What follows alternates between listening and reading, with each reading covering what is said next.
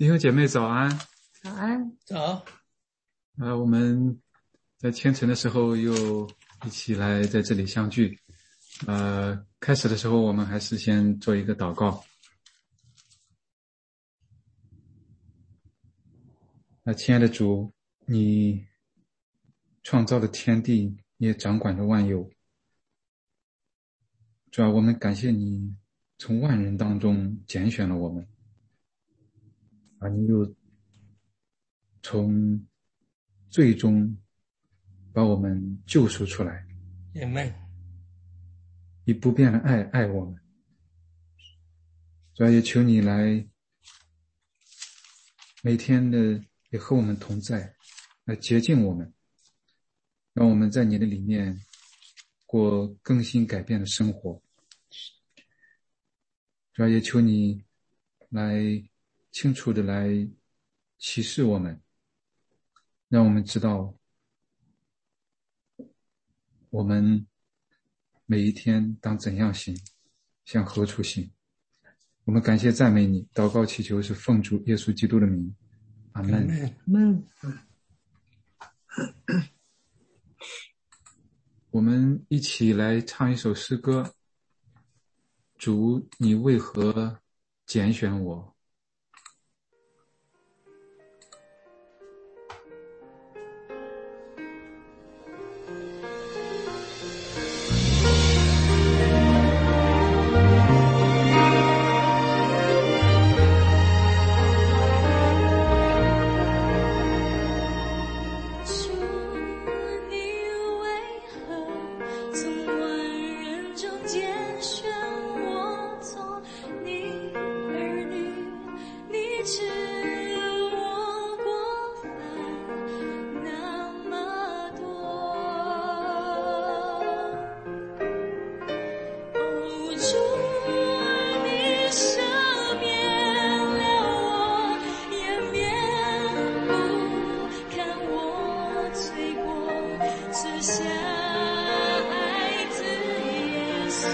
拯救我。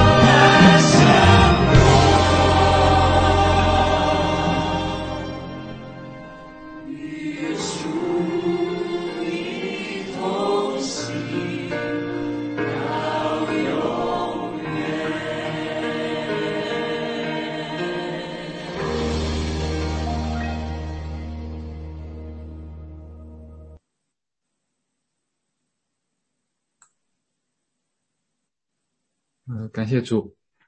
我们今天来到使徒行传第22章，保罗得到千夫长的允准，然后面对众人来分诉。他叙述归主的经过，在大马士革路上的经历，然后又回述他奉召主向他显现，他奉召向外邦人去传道，但是犹太人众人听到这样的话，反而要除掉他。在千夫长要捆绑要打他的时候，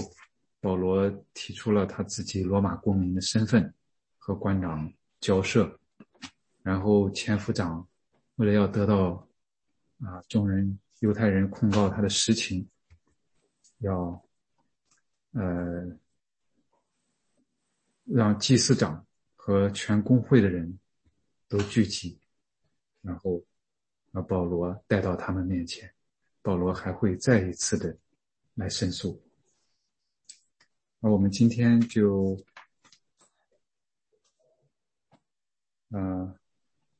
一起来灵修学习分享第22章。我们弟兄姐妹有感动欢迎大家来，我们一起来自由的来分享。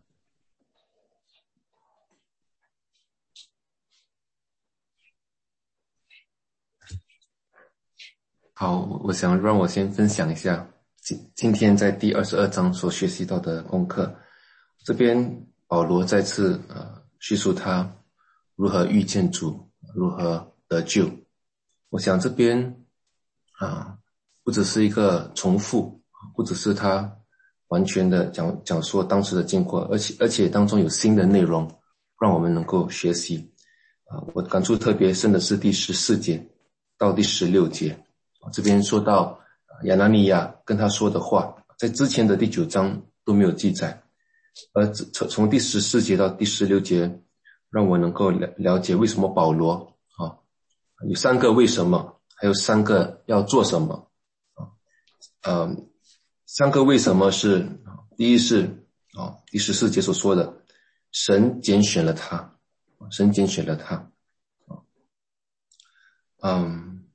我想我们每一个人都是蒙上帝拣选的，比如刚才我们所唱的那首诗歌一样。虽然我们没有被拣选像使徒保罗做那么大的事，可是我们每一个人都能够成为小保罗、小基督来为神工作。然后第二个为什么是我们都能够明白神的旨意。而怎么明白神的旨意呢？就是第3个为什么，就是听他的口中所出的声音。我们都有圣经来明白神的声音，我们都有接着牧师的正道，我们都能够听到神的话来明白神的旨意。所以我想我们信主的蒙神拣选的明白圣经的，我们都应该去做。而要做什么呢？接下来第15节就说到对着万人为他做见证。我想我们每一个人都有这个责任，向万人为主做美好的见证。而且是什么时候做呢？是没有单言的，是很立即的做。然后呢，第3个要做什么呢？是真的是要让神来洗净我们的罪，让我们成为圣洁合神使用的器皿。我想这保罗叙述他遇见主的经过也同样的来激励我们，让我们想起我们当时或者起初信主的那股热忱。我想很多时候我们也许信主多年了都忘了我们当时初信主那时的那个热忱，或者是上帝有没有曾经对我们在一些经历当中说话所以这边就允许我花一点时间回顾两个对我印象非常深刻的。第一个是我在日本读博士的时候那时快要毕业了，那时非常顺利，发了好几篇文章，然后答辩也是非常顺利，甚至在一个会议也是得到了一个奖。那是在骑脚车当中，突然间有一个声音就跟我说：你愿意为我放弃这一切吗？我那时候犹豫了一下，犹豫了之后呢，我就开始哭，因为我既然会犹豫说是否会为了这一切而不要主。那时我想我应该的回应应该是立刻说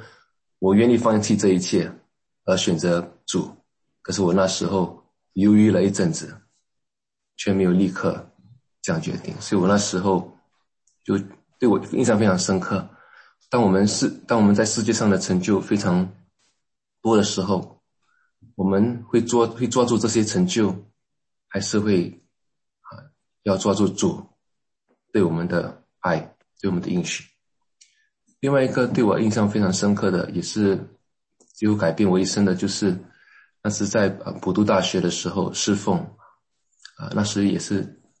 要去芝加哥参加一个冬令会，在路上非常的滑，那是下雪的时候，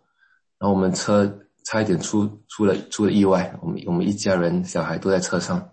感谢神的保守，我们车在高速上面转了几圈，然后冲下了那个山坡，可是没有受伤，车也没有坏结果就有拉车帮我们拉上来。所以那时是去冬令会的路上，所以那时就想说上帝肯定有一些话要对我们说，让我们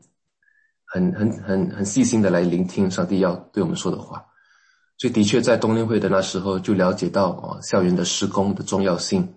也了解这个双职侍奉，在校园的侍奉除了做老师以外，也是做传道人，做宣教士。所以那时候就决志如果上帝为我预备教职的机会的话，我必定要走这条路。所以那时候也是在我生命中很大的转变。之后呢，在神奇妙的带领下，我真的得到的这个教职的职位。所以在这边跟弟兄姐妹分享，也是成为自己的提醒，上帝曾经如何的向我显现然后我怎么样回应上帝的呼召。谢谢大家。就是同一段经节，就是第14节，就是对我也是，我看到这个我就特别的感动，特别的那个亲切，因为神说的是我是说的这个是我们祖宗的神拣选的你，而且这是在旧约的时候，神经常跟他的仆人经常讲的，我是你列祖的神，我是亚伯拉罕的神，我是雅各的神，等等等等，诸如此类的，经常每次我看到这些东西，我都非常的感动，因为我就想起我父亲母亲把神带到我们生命里面，然后又神又把我们一步一步就把我带到如今这一步，这是感谢神，这是神的信实，神的这个大爱的恩典，他的调教，真的是都是没有离开我，而且都是一直用他的手拖着我，这是感谢神。而且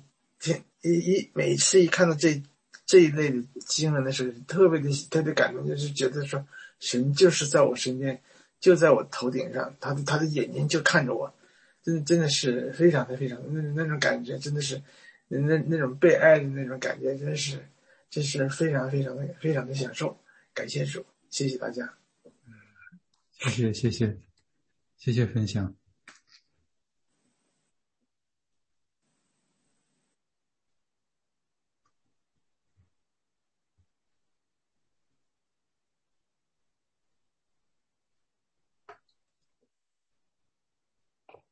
确实是神拣选了我们，他先拣选了我们，他先爱了我们。在我们遇到很多事情的时候，有可能在有的时候有一些灰心失望的时候，回想起初的爱，恢复到起初的爱，可以让我们重新的来支取力量，来继续的来仰望，来跟随，来前行。就好像是我们分享的提摩太后书里面也是，保罗也是提醒提摩太让他回想之前这他的无伪之信传承下来的，然后再把神所赐的恩赐再如火眺望起来，都是被他拣选，被他所爱，然后也有他所赐的恩赐，让我们来服侍他，来为他做见证，来领人归主，来和弟兄姐妹一同走天路。就是我们自己也曾经有这个，就是下雪天在路上开车，也是非常滑，然后也是差一点就出事。当时车已经失控了，因为在就是雪化了以后，可能结成冰了，已经控制没有办法控制车了。当时的感受就是车一定会翻的，应该会翻的，但是感谢主，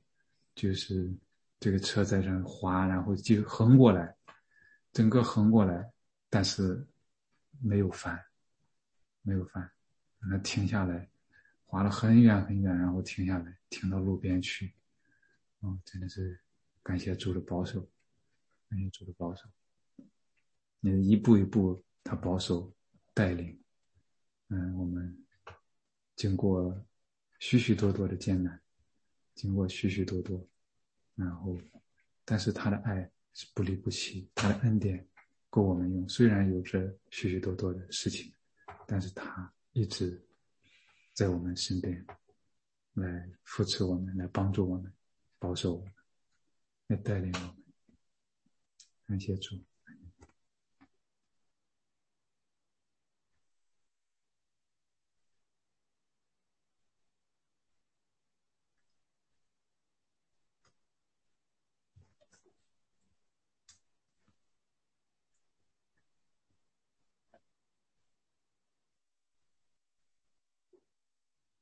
我在这个地方呢，我看到了两点啊，就是一个是保罗的见证，他的那个见证呢，由于他的自己的那个背景，他曾经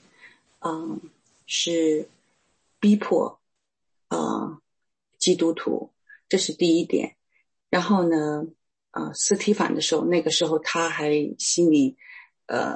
还比较喜悦啊。然后呢第二点呢他在外邦人中他传因信称义，而且呢说不必施行割礼。这样的话呢，就是在第21节嘛，他说我到外邦人去，差遣到外邦人去，众人听了他说这句话，所以呢他说你就是那个在外邦人中传因信称义，还说不要施行割礼，大家就非常的愤怒。所以呢他的背景再加上他在传福音过程中他的做法，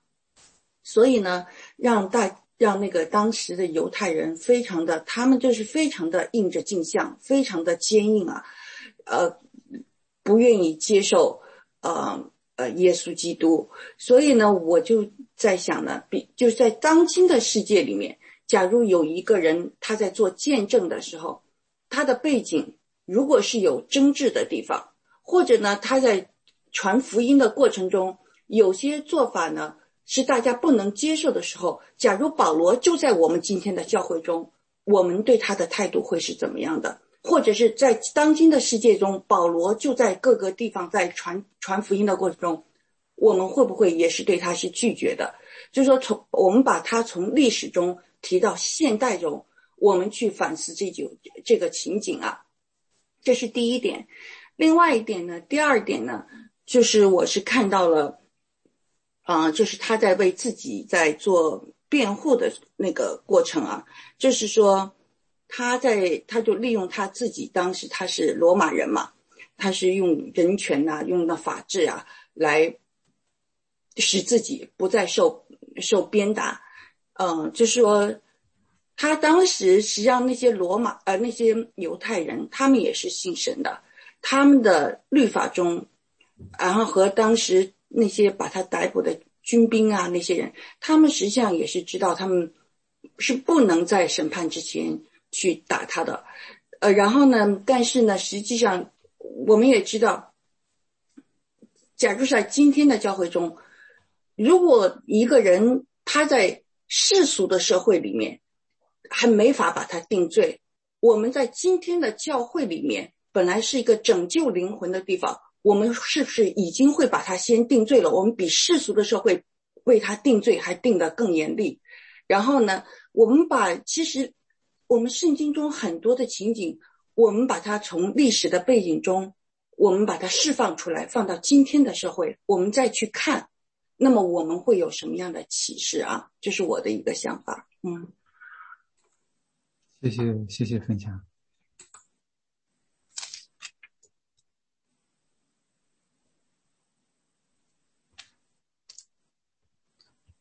的确，众人对保罗所说的话的反应和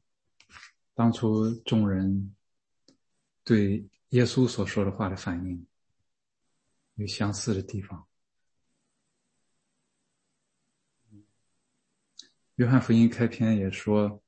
光照在黑暗里，黑暗却不接受光。那保罗经过被光照耀，然后他转变，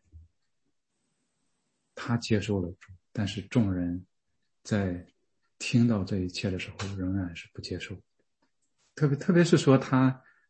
主说要差他到外邦人那里去的时候，这些人反应非常激烈，反应非常激烈，因为犹太人始终是认为他们自己是神的选民，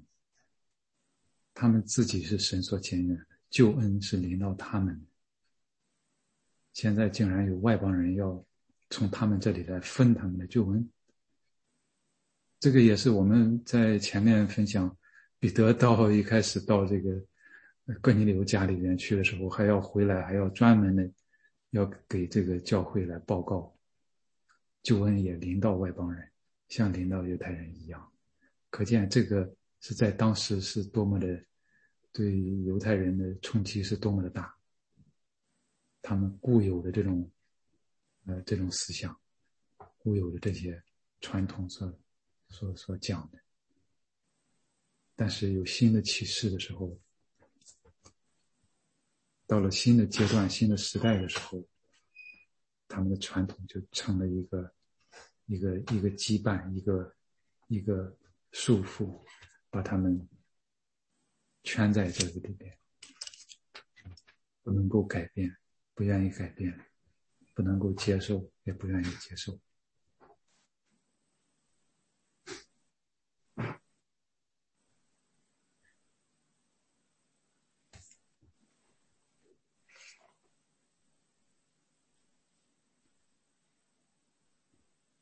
这个也确实是让我们可以想到现今的时候，在我们周围，如果说往往会有一些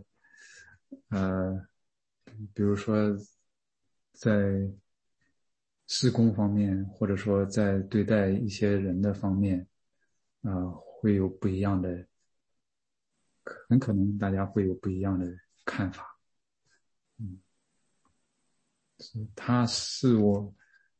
他可能得救恩吗？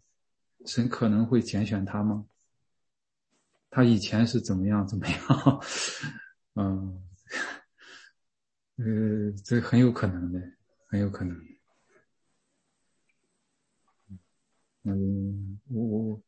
之前的事工一直是我们这样来做，这样来开展。那有新的加入进来，要有新的做法的时候，那我们会接受吗？往往会有，这是也是一个很有张力的事情。往往有的时候新的并不一定就是好的，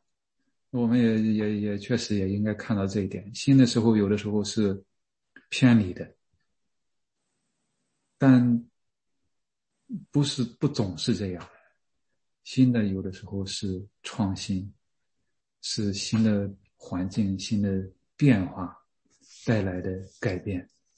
要有不同的做法，要有不同的这个方式。神做大事行奇事，他也做新事，做新的事情。他在不同的时代里面也兴起不同的人，他从不同的人群当中也拣选许许多多的人来为他做见证。我们从看似不可能的人当中来拣选，更彰显出神的这种大能，他的这种拯救。有新的这个环境，新的时代变化，有新的方式，那也是神仍然在做事，他仍然在我们当中。就好像是应该是昨天在分享的，有一些，比如说传福音的方式，敬拜的方式，等等等等，可能之前可能都会有一些争议。就是在pandemic 之前，如果说从网上敬拜的话，我们很多人可能是会反对的，或者至少说是有人是会反对的。其实即使在这个当中，也有一些不同的声音，在网上做这个可以吗？网上做那个可以吗？但是在这个疫情当中，不这样做，没有这个不借助这些的话，那就没有办法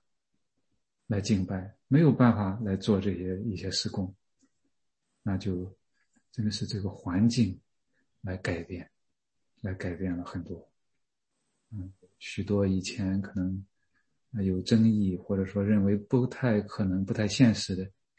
在现在，就变成了大家可能都慢慢会习惯的一些方式。之后可能也会这样，所以真的是我们一个是要有保持开放的心，要多祷告，要寻求神的旨意，然后也是要在一起来彼此的来理解，彼此的来倾听，彼此的来包容，一起来探讨。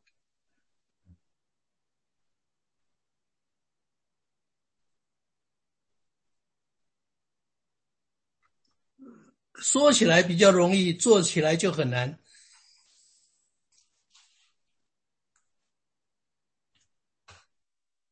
因为人的思想改变是比较这个看法改变有的时候是很难的。那有的人相对容易一点，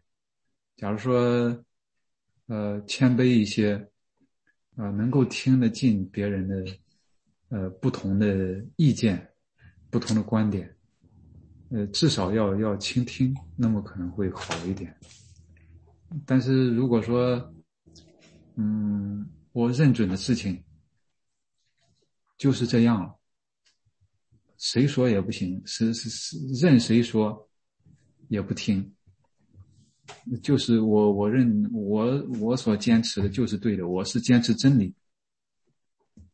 你们都是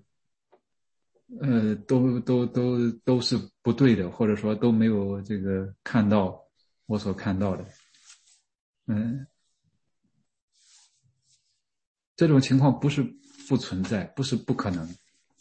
但是在一个群体当中，特别是相对于一个比较成熟，有一些比较成熟的这些弟兄姐妹的时候，这种情况会比较少，仅仅一个人看见，就好像是在高速路上，所有其他人都在逆行的时候，那你真的是要考虑一下。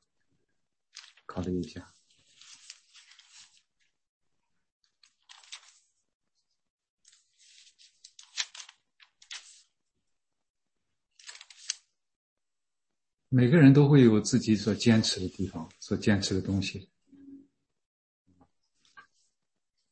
所以这个也是可能是有的时候会比较难。求神来改变。所以要多多操练圣灵所结的9种果子。是。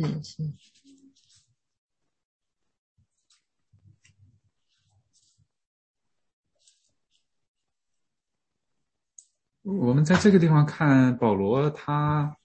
在众人面前的分数，一开始的时候他讲他自己的来历，他也是犹太人，生在一个大城里面，受教在加玛列门下，是这种严谨的法利赛人，也曾经为神大发热心来逼迫这个基督徒。他讲的这些，实际上他所面对的这些人群众人，有很多是这样的人，他们也都认可这样的人。保罗首先引起他们的共鸣，和他们就好像是有这种认同，我本来就是你们当中的一员，但是主光照了我，神拣选了我，然后也差遣我去为他做见证。所以他的这个叙述是一步一步的，首先有认同，然后有自己的经历，讲他自己为什么改变，以他自己的经历见证，以他自己的例子来向众人来分诉。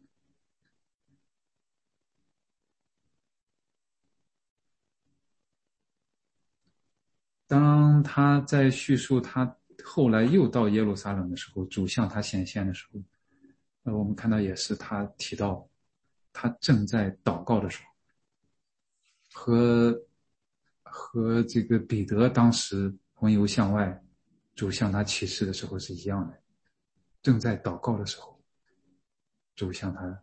显现，向他启示。祷告的时候，但是主给他的启示，是警告他，是让他离开耶路撒冷。其实像保罗这样的人，这样背景成长起来的人，可能对犹太人来传福音还是比较有利的，因为他了解他自己本身之前就是这样的人，他了解他们，他知道他们的想法，所以他向犹太人传福音应该是有利条件的，但是他也是很热心的去向自己的同胞去传福音。那罗马书里面他也讲过他自己这个为了自己的骨肉同胞得救，就是他自己远离基督，他都他都愿意。所以他这种心智还是非常非常的迫切的，但是主没有让他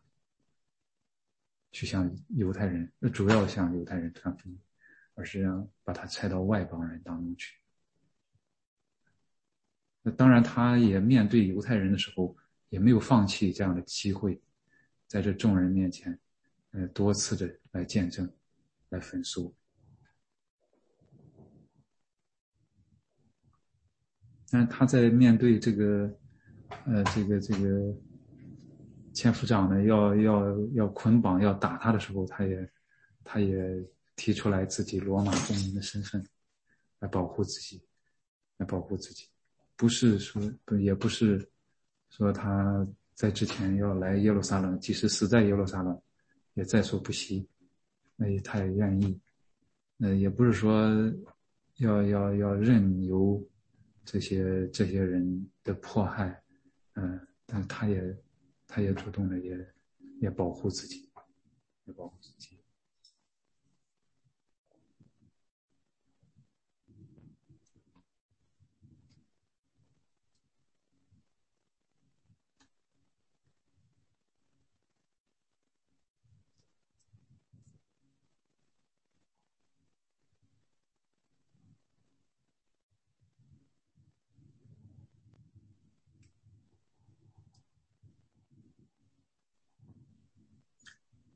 今天的时间又要到了，我们感谢弟兄姐妹的分享，我们盼望弟兄姐妹在一起，我们在我们灵修的时候，也在我们之后，在每一天，我们来常常的来思想神的话，来向他祷告，向神祷告，来求他和我们同在，来光照我们，来赐给我们这种意象，赐给我们启示，让我们能够行在他的道路之上，行在他的旨意当中。结束的时候，我们还是请一位弟兄或者姐妹来为我们做结束的祷告，谢谢。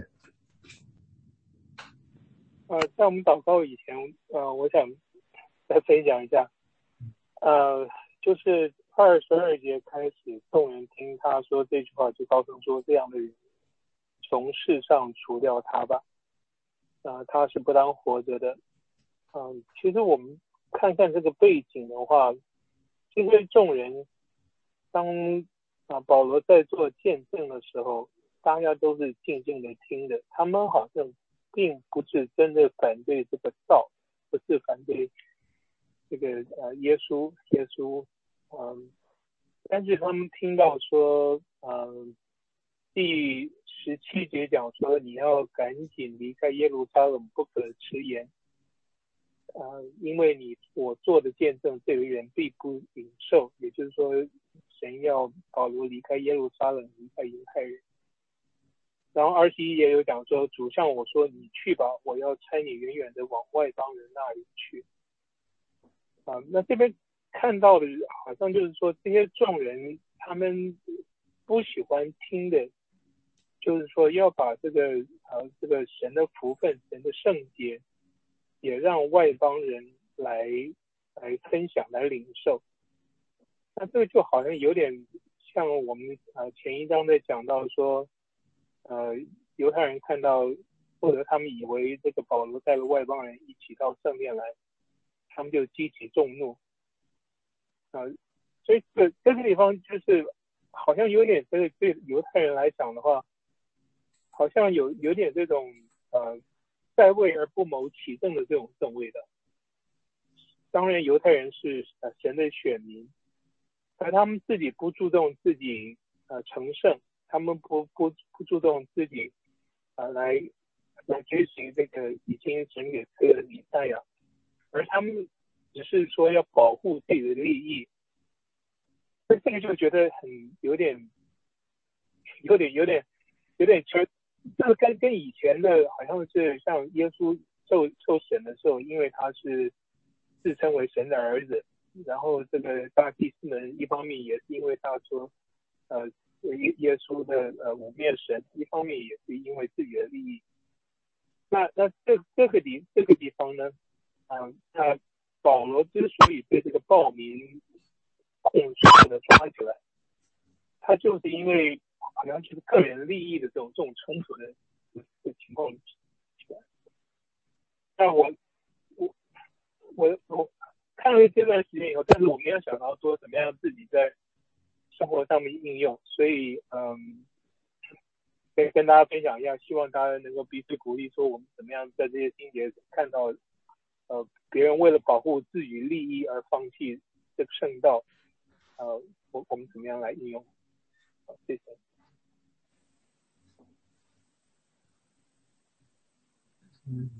是，谢谢分享，谢谢分享。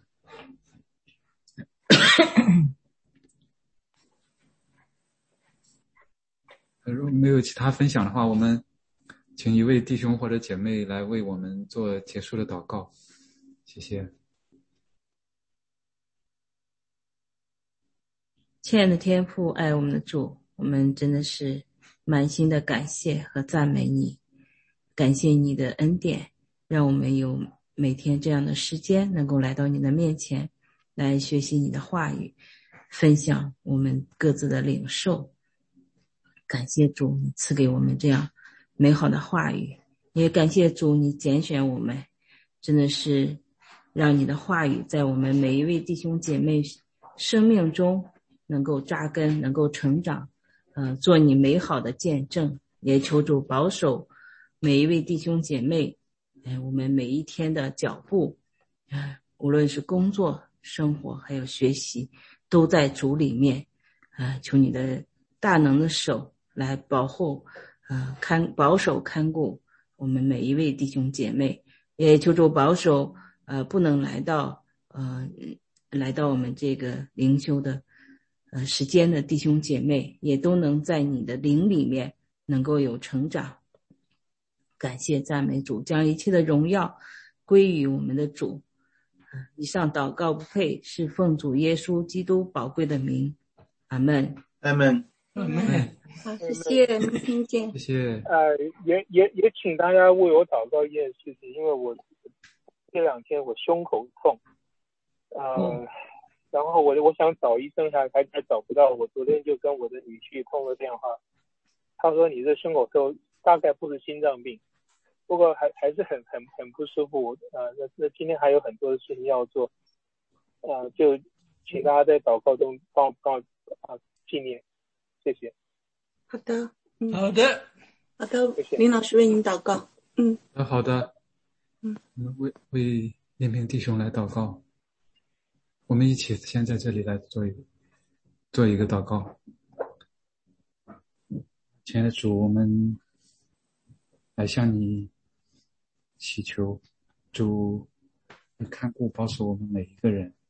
我们每一个弟兄姐妹都是你所爱的。主，求你来洁净我们，来洁净我们所在的地方，来洁净我们每一个人。主啊，我们当中有身体软弱的，有病痛的，主啊，求你来亲自的来医治，愿你医治的大能来临到每一个弟兄姐妹。主啊，我们求你来亲自的来眷顾林平弟兄，求你大能的手来托住他，愿你保守他的身体，让他能够在你的里面康健强壮。主，我们将他仰望交托在你的手中。主啊，求你来让他能够尽快的来找到医生，来有检测，求你来保守他的身体。愿主啊，你的恩典来在他身上，求你来怜悯他，来保守他，来医治，来洁净，去除所有的病毒，所有的不洁。主，我们感谢赞美你。主，我们把一切仰望交托在你的手中，求你来预备，来成就。我们感谢赞美你，祷告祈求是奉主耶稣基督的名。阿们。阿们。阿们。谢谢大家。为你祷告。好，谢谢。谢谢大家。谢谢大家。因为如果你真的很不舒服要去看医生，马上到ER去，要走了。好的，谢谢，再见。再见了。